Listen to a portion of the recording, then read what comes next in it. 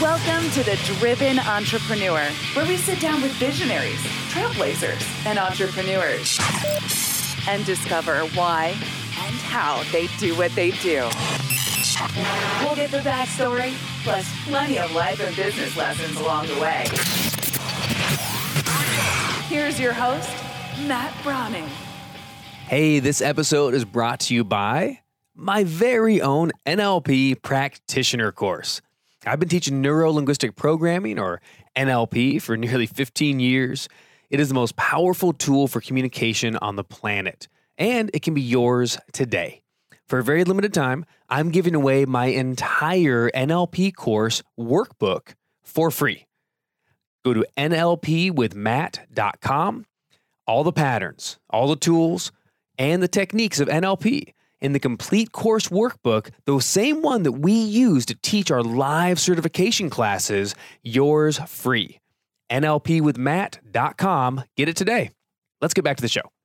Hey, welcome back to The Driven Entrepreneur. And I am here. We're doing a part 2 this week because part 1 was so good, I could not get enough. And my guest and friend now, Joel Manby, has been willing to come back on. So let's jump into a part 2. Last week, if you missed the show, make sure you can check it out on demand anywhere where you get podcasts for The Driven Entrepreneur. You'll find our last episode with Joel, former CEO of SeaWorld Entertainment, former CEO of Saab USA with General Motors, MBA from Harvard Business School. The list of accolades go on and on. But Joel spent over 20 plus years in the CEO world and space, and teaching and consulting in that space. And of course, we're talking about also his new book, Love Works, by Joel Manby, put out by Zondervan. Very excited about that and been loving the book as well. Thank you for the gift, my friend. I've been digging into that in the last weeks a little more since our conversation. But Joel, welcome back. How are you? I'm fantastic. Great to be here, Matt. Yeah, always very, very blessed. Anytime somebody says yes to a part 2, makes me happy. And the reason we did that is because we started getting into all of your career and everything that we learn as a CEO when you're talking about the work in the automotive industry. And then we got into the theme parks, because you've also spent many years running theme park organizations. Yes. And when you got brought in to 2015, I believe, into SeaWorld, is that right? Yes. To help with a turnaround, that sparked a much longer conversation. I thought we can devote a whole episode just to this. So let's start at the beginning here. And I know you weren't around for this beginning parts, but when I look at SeaWorld, this is a thing that ever since I was a kid, I'm 40 years old today, I remember going to SeaWorld. I grew up in Orange County, California. My dad's family's in San Diego. Of course, SeaWorld was started in San Diego, as well as opening up in Orlando and then San Antonio. We have, the SeaWorld Park gets founded in 1964 by George Millay, Milt Shred, Ken Norris, and David DeMott. And they said they planned as an underwater restaurant. When you got in, did you hear any stories or anyone who was there, or maybe in a relationship to some of the founders' concepts and visions of what this was originally going to be? Yeah, it was, you nailed it. I mean, that's great history that it started as a restaurant concept. George Millay, I've talked to before he passed. He was a great entrepreneur, but they also wanted to bring the magic of the sea, which at the time was hard for most average Americans, meaning average and pay, to get to, right? They couldn't see dolphins and whales and stingrays. So he wanted to bring that. And he also had a vision that we always try to maintain, that the revenue or the profit would be shared back to nonprofits who were focused on ocean conservation or animal conservation in some way, shape, or form, which we always were that way. Unfortunately, SeaWorld didn't market it much, but even as I left, we were the #1 rescue organization in the world for marine rescue animals. So I think George Millay's vision from the very beginning expanded way, way beyond a restaurant and has become a really strong organization again, finally. It's incredible to look at, a company that at one point, is valued at $1.4 billion that you were running. And it started with an initial investment of, I believe, $1.5 million, 45 employees, and they wanted to have this restaurant. Now, when I think underwater restaurant, the closest I can imagine, the name, of course, is escaping me. What's the restaurant, the jungle themed restaurant, like in Disney, downtown Disney? You know what I'm talking about. Yeah. It's not Hard Rock Cafe. Gosh, I can see it too. I can't believe I'm drawing a blank on it. I'm so sorry. See how that works? And this is the problem with radio. So everyone's shouting at us right now, but you know what I'm talking about, right? You got monkeys and you got Rainforest Cafe. Bam. Rainforest. There you go. It was just right there. I think of Rainforest Cafe, but like surrounded by aquarium. I think that's beautiful. And then saying right away, giving the Give Back initiative. One of the things I didn't realize, and it seems so obvious, but yeah, you said they're one of the number one organization that is, how would you put that? They're taking care of, they're number giving one back. marine animal rescue organization in the world. Yeah. Marine animal rescue. And I feel embarrassed to say this, but even, into my probably 30s, I didn't realize that, say, when I went to like an aquarium, once I started bringing my young son, right? My wife and I would bring our kid, he's 1, 2, 3 years old, to these local aquariums, Long Beach Aquarium. I realized most of those are really set up as a nonprofit, as a marine rescue first. Yes. And then in an additional way for revenue. And hey, we have all these animals we're rescuing. Why not let the public enjoy them? So it's sort of rescue first, theme park second, so to speak. Yes. When SeaWorld began the process, getting their first animals, do you know how they went about that? Was it they were 100% rescue at the time? Was it, how did that really work to get those first sea lions? And it's interesting because this goes back to almost the original question, if you want to call it original sin, right? Probably 90% of the manatees, probably 75 to 80% of any seal at a SeaWorld park is a rescue animal. However, the original orcas were not. They were captured, but ever since 1975, I mean, it's been over 40 years, SeaWorld hasn't taken anything from the wild unless it was injured. And in injuries, governments have to approve it. Nobody can just go take an animal and rescue it. All has to be registered with the government, so it's all above board. But because we had that orca and we started breeding them, it became just a hot potato basically, and grew in animal activists against SeaWorld. But still, in any given day, any non-marine mammal pretty much have been, a high percentage of them have been basically rehabilitated and re-released into the park. Because another thing people don't realize, Matt, is if you rescue a wild animal, the government controls whether it's kept or not. If it can be re-released, it is released. If it can't, the government then assigns where it goes. So all this kind of noise in the system about, well, SeaWorld just rescues because it gets to keep the animals that can't be, that's just not true. We don't even control where they go. But back to your ultimate question, I think if everything was rescue, there wouldn't be an issue with SeaWorld. But people point back to the original sin and say, well, these animals should be wild. They shouldn't be captured.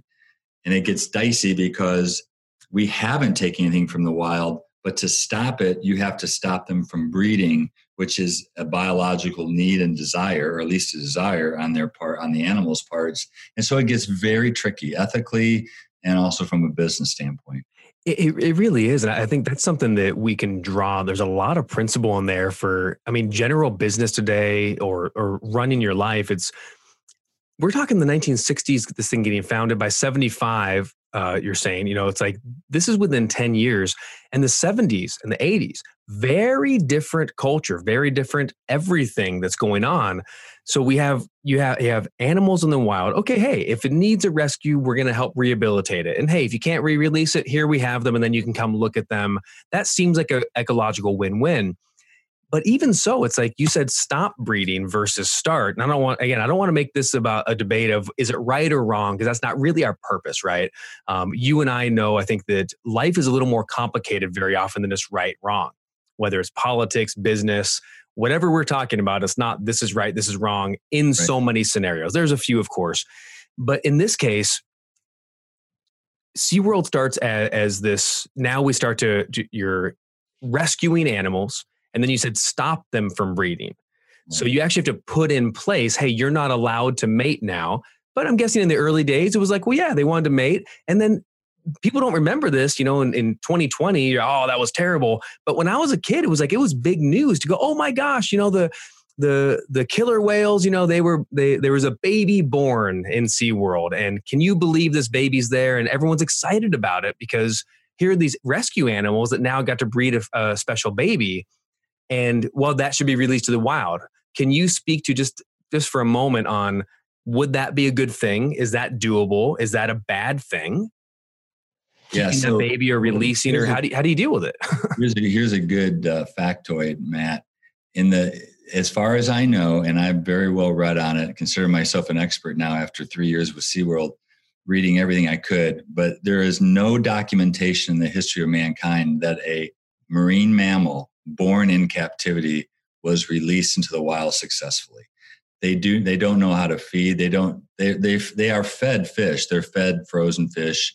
They don't know what to do in the wild. Their antibodies aren't built up, but it's never been done successfully. The only time it's been done successfully is a wild animal who is injured, rehabilitated, and then released again. And even that, when it gets past 6 months in captivity or in human care to get rehabilitated, the results become sketchier and sketchier. The longer they're under human care, the less likely they will survive again in the wild. So the concept of releasing a whale or a dolphin that's always been under human care is ludicrous at the surface. Unfortunately, it's very easy to market. And in essence, SeaWorld got behind the marketing game. PETA, although I consider them a terrorist organization, and I don't mean that, it's just their tactics. I'm sure their hearts are good. Their tactics are like terrorists and what they do to companies and businesses. Versus, let's say, Humane Society of the United States, which I'm still good friends with their CEO, and that's part of the story we should go into. I partnered with Wayne and the Humane Society. I think they go about animal care issues in a much more logical, methodological way that they get done. They get stuff done and they get great decisions made. But so here's the essence of the issue. They can't be released. The C-pin idea, putting them in the C-pin, is fraught with difficulties. You basically, they want to build a pen around ocean and waters. You've got to get the approvals. The government has to support it. Who's going to pay for it?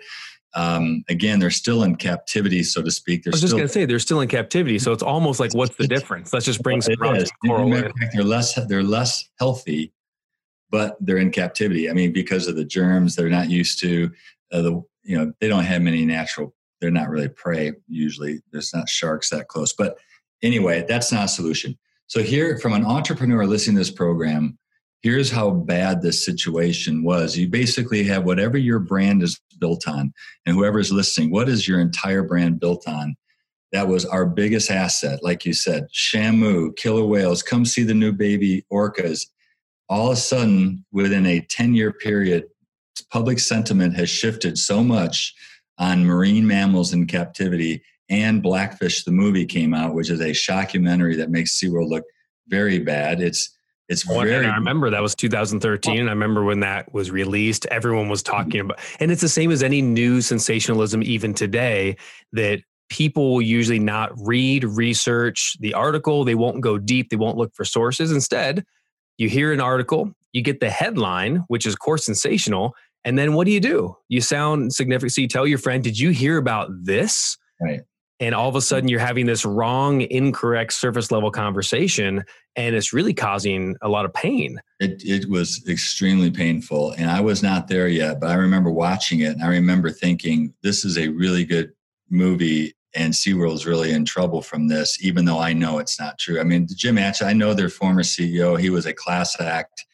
SeaWorld, just like you said, you got to have the other side of the story. And what was really unfortunate is CNN bought the rights to Blackfish. So here is a purported news agency, which brand represents the news, and they're running a movie 500 times a year that would not pass a single journalistic standard. I mean, the only SeaWorld employees they had to comment were fired employees who were fired for cause, fired for violating safety issues, and they made a career bad-mouthing SeaWorld. But the problem, the business problem for entrepreneurs is what I said, the biggest asset, Shamu, became our biggest liability. And that is a really hard pivot. And then also zoos and aquariums were becoming lesser and lesser a thing. And we all know Barnum and Bailey's circus shut down. I was in constant contact with their CEO, and Ken's a very, very bright guy, and he fought it but knew it was a tidal wave he wasn't going to be able to overcome. And I remember, never forget, he called me after he shut the circus down. He said, "I'm sorry, but every PETA dollar now is not split anymore between us and you. It's going to be SeaWorld became the bullseye." And so I came into a situation that the previous CEO had been let go. Jim had been asked to leave because the stock had dropped 50%. The board felt more needed to be done to fight the film, whatever. I don't know the rationale, but I was recruited from my other position and, basically came in with a plan of what we had to do to shift the culture, shift the brand to a new thing, and just change the guest experience in a rapid time frame, when at the same time, because of Blackfish and legislation, I forgot to mention that legislation was coming out against us that would make breeding illegal in California. And we had also SEC and DOJ investigations against the company, meaning Justice Department and Securities Exchange. Wow. Comments made by previous management before I got there. So literally half my team was going to New York every other weekend, interviewing with lawyers. Some of them were afraid they might go to jail. None of them ever did. None of it was true, but still it's a distraction. It's a money suck, a time suck, an emotion suck. It's everything. Well, and we had a lot of bad things, and I can go into that if we have time. But to set up the learning for your entrepreneurs, our greatest asset was our greatest liability. The research had said this. Never had I seen a brand drop in all my years. Literally, Matt, we had almost 70% trustworthiness with the American public. And within not even 2 years, it had dropped down to only 35% trustworthiness because Blackfish had been seen, because they read about the legislation, et cetera. So that's the environment I came into. And I think, if you don't mind, I'll just kind of hit the main goals and I'll try to draw a leadership lesson for your group. But is that okay if I go down that path? Yeah, for sure. And just before you do, I want to real quick just circle back to one thing and then we'll come back to it. Now, the park had been owned and bought by Anheuser-Busch for a number of years, or Busch Entertainment. And at this point, how theme park-esque is it? I wanted to talk about kind of the parallels of going from a marine rescue underwater restaurant to really changing gears. And I think in any business, you're changing what's the principal thing you're delivering. And again, I remember going to SeaWorld. It's like, yeah, there's the shows, but then all of a sudden there's these roller coasters. And you're not competing with Long Beach Aquarium anymore, or whoever it is. Now you're competing with Six Flags, the Carnival, Disney, Universal Parks, whatever it is. When you came in and when this was happening, if you had to guess, or maybe there's a statistic for it, how much product emphasis is, or revenue share, whatever statistic you want to use, was geared towards, why are people coming to the door, I guess is my question. When you came in, are most people coming in the door because it's a theme park and they want to do normal theme park stuff of food and rides? Or is it, I want to go see the shows and this is more like the zoo sort of experience? Why are people coming in? Because you said your greatest asset becomes your greatest liability. Yeah. And if 90% of the reason you're there is for the killer whales and 10% is the rides versus the other way around, that's certainly a big difference in strategy, right? Yeah, absolutely. I mean, that's very well said. And this is what made this situation hard. It had to be a dramatic change. And yet theme parks don't change quickly. Everything that you see at a Disney or a University or a SeaWorld, it's 3 to 5 years in the planning and making, maybe longer. I mean, if it's Harry Potter land, it's probably 7+ years.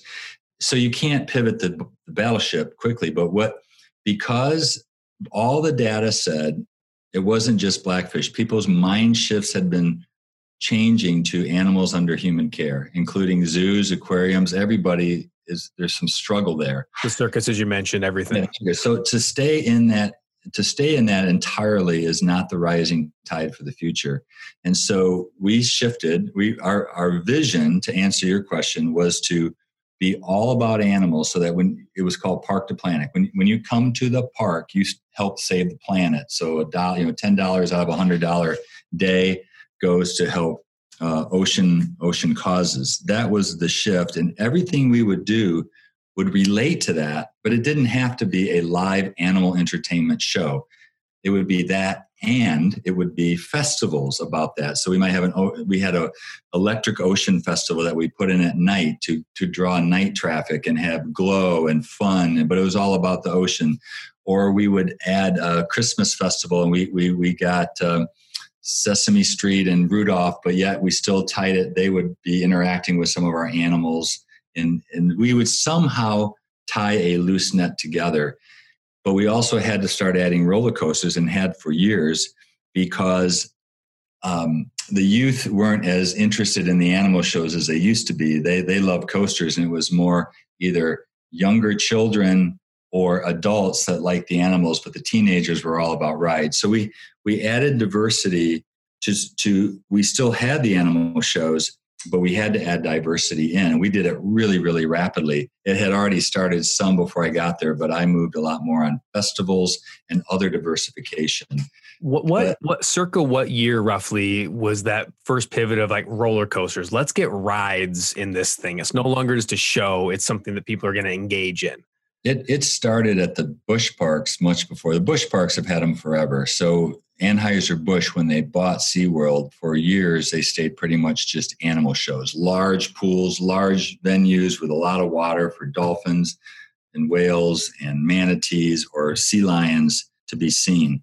It wasn't until probably 5-ish years before I arrived that they started adding coasters just to have more variety. Because the thing with the shows is they don't change that often, right? If you come and have seen it once for the season, you've pretty much seen it for the season. So to get repeat business back throughout the year, which is key in the theme park business to sell season passes, they started that process. When I was there, we accelerated it, and they're still doing it today to add more rides, more festivals, more concerts, more other things to add diversity. But that came to SeaWorld much later than it was at Anheuser-Busch. Right. So then when you come in now, you got, we talked about this in part one, but I wouldn't say poached, but you got asked, terrible play on words, but you got asked to come in as a CEO and say, hey, they knew they were in trouble at this point. They knew it was a turnaround. So they weren't just looking for the next CEO. They were looking for someone who could turn something around. And a lot of your experience at Saab, but then your experience in the theme park industry for over a decade, with the entertainment businesses that own the Harlem Globetrotters and Dolly Parton World and all these places in between. When you came in, I'm betting you probably had some ideas. You probably were like, okay, from the outside in, fresh eyes, here's things we need to change. Here's things we need to implement. This is something that's really good. We could build this more. Maybe you have those kind of ideas. How did you walk in as the quote unquote outsider with the team that existed in the middle of all this turbulence and get your ideas across without being threatening, without kicking people out? I'm sure some of that had to happen. I'm sure there was some turnover, et cetera. But what was your general approach? And especially tying back to your book, Love Works, I understand going from working in the branch of GM, which was a very different experience, versus what you learned at the theme park industry, where you got to bring in love and culture and connection. How did you go in as the outsider to that turnaround group and bring in your culture of Love Works? It's a great idea, or a great question. First of all, that's part of the reason I even wanted to go to SeaWorld is as we talked about a little bit in the previous conversation, certainly well outlined in the book Love Works, I loved it at Hershon, and I have nothing but positives about that organization, the leadership, the owners. I wanted to execute Love Works in a for-profit entity because there's no doubt it's harder in a public company because you have so many owners. It's harder to get alignment. With a family or a small group of owners, you can get alignment more quickly. And if you don't have alignment on the top in anything, it makes it difficult, especially in culture, which shifting a culture from a not so hot guest experience or owner experience, or employee experience to a great one takes about 3 years. So the first thing I did, and this is good advice for any entrepreneur who's working with private equity or any other owner that's not themselves, is I was in the negotiation, everything was 2 years, like 2 years, they can fire me in 2 years and I get a 2-year severance. I fought for 3 years hard and got it because I knew it would take 3 years. And if they didn't give me 3 years, I wasn't going to be able to turn this ship around because it was just, there's too many problems and it was too big. And theme parks don't shift that quickly other than if you slash price. And that's never a good thing to do for the long term. That's very short term. And what you're talking about is 18 months in, they go, hey, maybe it's worse than ever. So to seem because you've been turning things around and you might be spending more to fix a problem over here. But 18 months in, they're saying, hey, what did you do to us? You're like, no, give me the long term to be able to do something real. Right. So, which you did. Yeah, I did. And we'll get to that towards the end. I mean, I ended up staying 2.8 years. I didn't make it 3, but that's just because new ownership came in and they hadn't made the same commitment. But the board was really committed to the plan. To answer your question, what I did have a thesis actually to interview for the job. I had like a 10-point plan, but in very short, I'm not going to go through the 10 points, but it was basically change the branding experience from it's not about animal entertainment. It's about the cause orientation, the park to planet. That was a thesis up front. Fix the guest experience, which was not up to par with some of its competitors. That's where LoveWorks really came in. Where LoveWorks was really successful was with the employee group. We did a lot to educate them on all that SeaWorld did.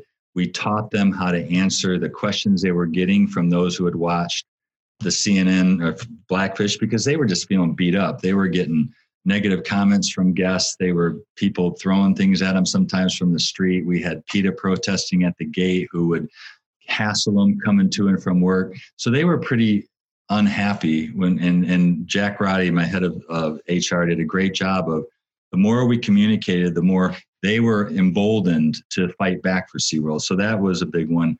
And so actually educating the team and educating the employees and giving them the resources and encouraging them.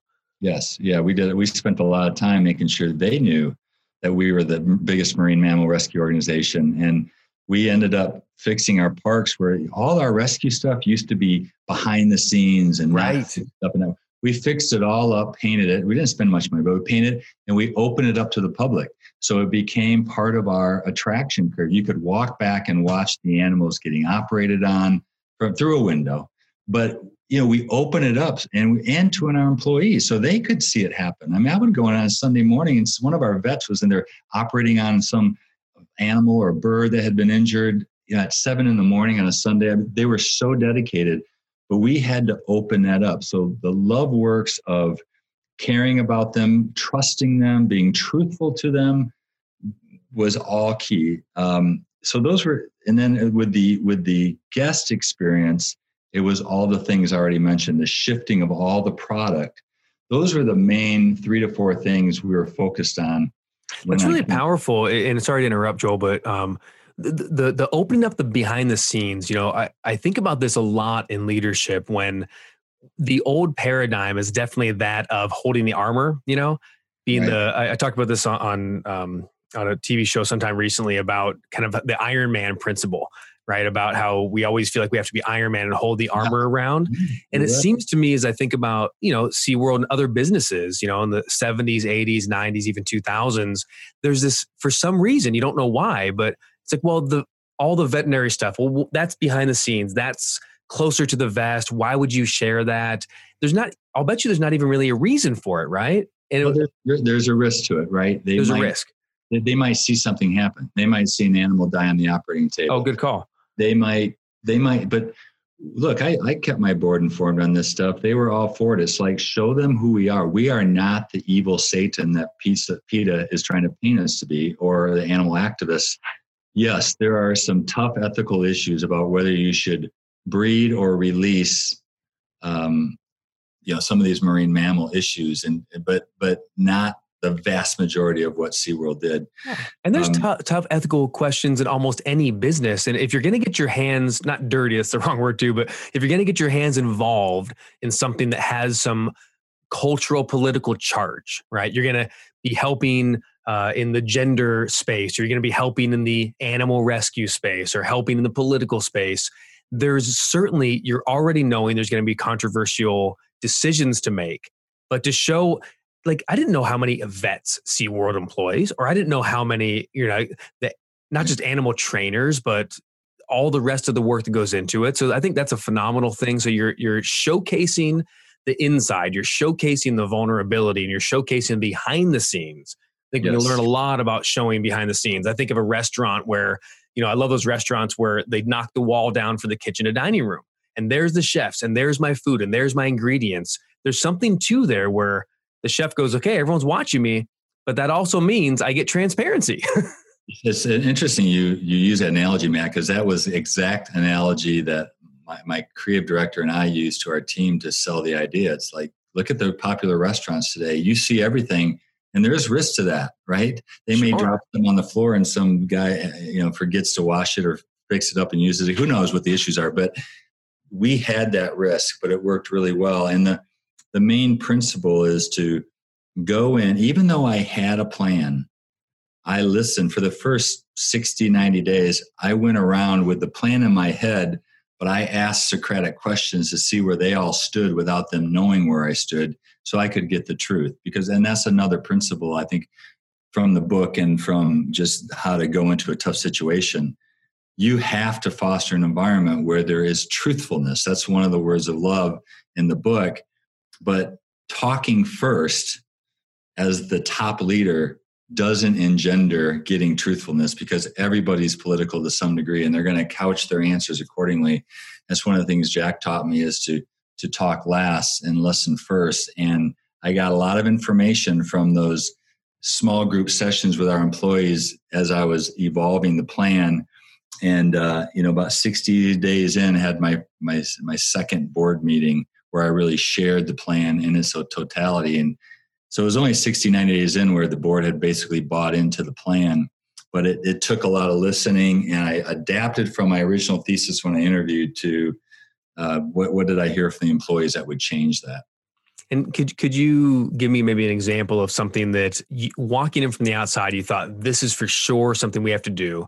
And then when you really get the environment and the lay of the land, they say the battle plan changes when the first boot hits the ground.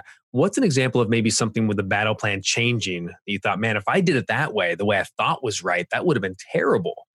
Instead, we got to do it differently. I underestimated coming in the intensity of the dislike, hatred, anger of the, let's say, 20% of the average person that might be against animals in captivity. I mean, it was we were their only thought, it seemed like, to attack and tear down. And it took a lot more to neutralize that. And it took a lot longer to get our message out in front. And I don't know that I ever was completely successful at that, because it's a process. I can tell you by the time I left, there were more positives than negatives coming out about SeaWorld. But when I first got there, it felt like it was 100 to 1 negative to positive. So I went in thinking, all we have to do is spend X amount of dollars with this kind of messaging, and it will break through. I underestimated it was going to take 3 to 4 times in dollars and time and effort to overcome the constant wave of negativity on Twitter, on Facebook. I mean, the animal rights groups they're fervent. And again, I don't question their heart, but I do question some of the tactics. I couldn't agree with you more. And I see that with a lot of organizations, and I'll shout out, I think PETA, Greenpeace, there's a lot of organizations that are great for the environment, great for animals, great for people. And there are many ways to go about it. And sometimes it's like the narrative we tell ourselves, right? The narrative for one organization is there's the oppressed and the oppressors. And we got to tear down the oppressors because they're wrong and they're evil. And if the oppressors live, then everyone will be oppressed. But that's not a true narrative. Because when you tear that down, someone else is there. And that's not the life I live. That's not the world I see. I see a world far more complex than 1,000 years ago with the oppressed and the oppressors, right? So to keep telling that archaic narrative in business and environment and human, conditioning, I think is just asinine and it's wrong. It is wrong. And unfortunately, it's easy. And so sloppy, lazy minds can come to what's easy. And it's easy to communicate every victim needs a villain. And so SeaWorld was the villain and the poor animal was the victim, which it is not true. But I'll give another example, though, to exactly back up what you talked about. I had a very strong feeling that we had to get out in front of the dialogue. We had to try to help people understand the complexities of the issues. So that's why I reached out to the CEO of the Humane Society, Wayne Pacelli, who they were adversaries of ours, and they were very negative towards us. And people inside of SeaWorld were very negative towards the Humane Society. So Wayne and I, without getting anybody's approval, because they wouldn't have approved it, we met incognito, basically, in Washington, D.C. for a number of months, developing a friendship first so we could trust each other. But here's where, out of the book, the trustworthiness issue, I had to trust him to have some of our best interests in mind, because he was also taking a risk of his donor base. But we discussed these issues and we came up with a plan. And basically the plan was, if we would stop breeding of killer whales, they would support us, and they would ask for no further changes. That would give us 50 years to transition our model as the whales started to pass away. And the only reason, I should add, we were going to get outlawed in California. The legislation count was against us. So then the question became, if we're going to get legislated out in California from breeding, is it going to move east and cover the rest of the country? Sure. Me and my board, or my board and I, felt that it would move east and that we need to deal with this holistically. So that's why we went to Wayne and agreed to this. And so as we went on all the talk shows and all the radio shows and all the podcasts for literally the next 6 months, he and I together went on and we talked about these complex issues. And we made some further changes, like healthier food and cage-free eggs, some things that consumers were wanting. We shifted. But I give that example because in this huge paradox that we had to shift from animal entertainment to an animal cause company, we had to partner with an adversary. We had to have messaging consistently run. And that's the other thing I underestimated, is not only do we have to pivot, we had to keep communicating that pivot every month, every day, every week. Every time we drop back on the communication of this pivot and this announcement, our negative ratings started to climb up again. And so we had to keep pounding that positive message and our rescue message and how many animals we rescued and what we're going to do for the future. But I underestimated the time of that and the cost of that. The other thing I'll say that it's not a direct answer to what you just said, but it's so important for your listeners to hear. If I had to do it all over again, I actually think I spent too much time on the vision piece and the shifting piece. I'm very strategic and I'm very creative, and I worked really well with the board to get there extremely fast. Like within 90 days, we had the plan and we were starting to implement it. But at the same time, our EBITDA, our cash flow, had dropped in half from the attendance impact of Blackfish and legislation, all that. So we're cutting costs. We had 3 massive layoffs. We're trying to help employee morale in the midst of all that. I let all the distractions like SEC and DOJ investigation and PETA's attacks and going to Washington to fight the legislation. I should have delegated more of that so that I could make sure the short-term stuff was also completely moving light speed as well as the vision. Because in the end of the day, if we could have just, if my second year had been flat, I know I would still be there, because we started picking up again at the end of that second year. But we had 2 hurricanes and shut down about 10 days, which caused us to, that one in of itself caused us to be down slightly. And the board was not happy about that. And then the new activists came in, and that's a different story. If we want, that was a whole nother round of it. The point of the balance between what's in front of you today that has to be fixed and how you have to pivot the vision, that's something everybody's feeling right now because of coronavirus or any crisis you go into. You have to balance those. And my lesson learned is you can't fail at all or be unsuccessful or miss your goals on the short term. Whereas the vision piece might be able to slip a little bit. I nailed the vision and moved fast, but I should have focused harder on recovering from those hurricanes faster and so forth. Some of that I can't control, but that's a really important learning. Well, yeah, to say hurricanes hit, or even like, who's running things today, for the board to look at, well, hang on, like, how are they responding to the whole year of 2020 and the devastation economically of that? It's like, well, hang on, how does anybody do that really well? And a quick question on the heels of what you just talked about. That's an interesting point. Yeah. Go ahead. Well, what I'm interested about too is, so you talked about kind of keeping that voice up, right? With, hey, here's what we're really about. In your mind, in your estimation, and this isn't just for SeaWorld, this is anywhere in your leadership, in your book, Love Works, clearly it's, let's bring a love message, a culture message. You're a vision guy. So it's like, this is what we are about, rather than this is what we're not about. How, if somebody is attacking, if you have a negative customer experience, whatever the case may be, how much energy emotionally do you think you need to put into defending or arguing or saying that's not right, versus having the voice of, let me tell you what this is? And I think that's not just in business, but even like interpersonal relationships. When someone says, how could you terrible so-and-so, how much do you say, hey, that's wrong, versus let me share what I really mean? That makes sense? Right. Yeah, we definitely took the positive approach. I think that trustworthiness, which is one of the words of yes, or truthfulness, one of the words of love, is you have to be truthful, but you don't have to attack the other side. So even when we proved PETA's points wrong, we went positively with a message. Although there sometimes in their circle, which was Twitter, we would counter exactly what they were saying, and we would call them out on it. But we did that in a very targeted fashion with very specific social media. The broad messaging to the public was always positive, and it was always aspirational, because I don't think anybody really loves to hear other people being criticized that much.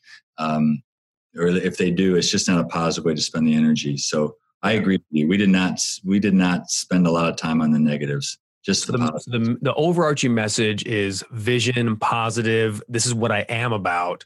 And then targeted specifically when necessary, you'd say, like a debater, that's incorrect for this reason. And would you circle back and say, and this is what it actually is. This is what we really are about. We had specific people on the team that all they did was respond to PETA's negative messaging and respond with the positives. Wow.